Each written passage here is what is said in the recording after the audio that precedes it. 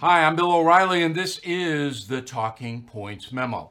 You know, there's always been a divide between younger Americans and those of us who are more mature, all right, for a better word. Um, there's an old adage, Horace Greeley once said, go west, young man.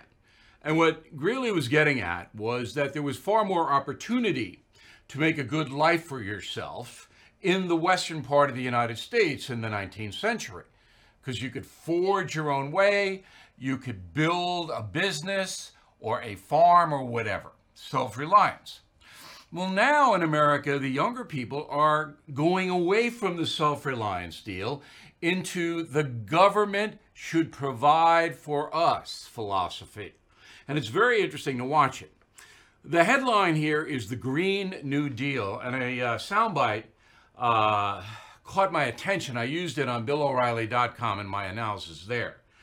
Beto O'Rourke, fading fast as a Democratic contender because of Mayor Pete, said to a group, said on MSNBC, of course, I want to make sure those who work in the oil and gas industry, those who work in the fossil fuel industry are brought along as partners to make sure that we make this transition in the 10 years we have left to us.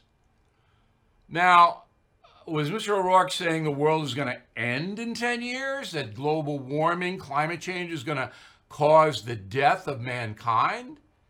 I don't really know. And of course, the MSNBC anchor, yeah, oh yeah. Of course, didn't say, well, what do you mean? But no. But it is clear that Beto O'Rourke and many other of the Democratic contenders want the Green New Deal. And the Green New Deal is essentially the government controls every aspect of our lives. Everything. What we eat, what we drive, what kind of appliances we have in our house, what kind of doctor we can go to see, what kind of job we get, how much we are paid in that job. All of it is tied into the Green New Deal. So that there's a central apparatus in Washington, D.C., and in the state capitals, which would carry out Washington's orders, that would provide a New Deal for Americans that would wipe out any kind of climate menace. Now, this is insane on a number of fronts, but the most important for the younger Americans to understand, and I don't believe they will, is that you are basically saying, we'd like Joseph Stalin to come in here and run the United States. Because you cannot impose this kind of a thing, this Green New Deal, unless you have totalitarianism. You can't. The government has to say, this is what you're going to do, and if you don't do it, we're going to punish you. So if you drive a car that we don't like, you'll be fined, or we'll take the car away, or we'll arrest you. If you eat food that we don't believe is proper, we're going to make you pay for it. Not the food, but the action of actually eating it.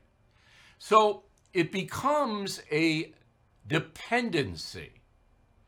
And many young Americans, maybe most, are willing to sacrifice their autonomy for dependency.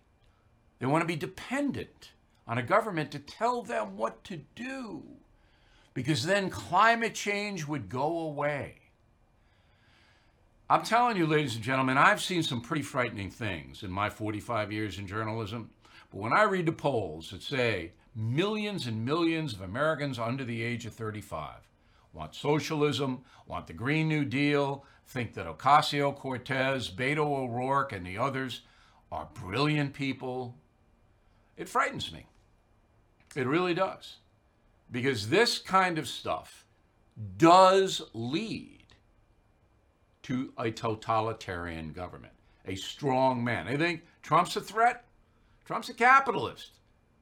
He's a free marketeer. He's a libertarian socially.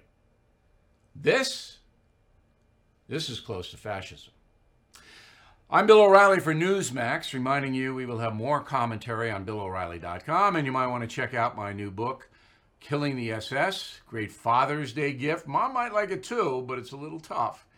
And also premium membership on our website, BillO'Reilly.com. Great Father's and Mother's Day gifts. and we will see you soon.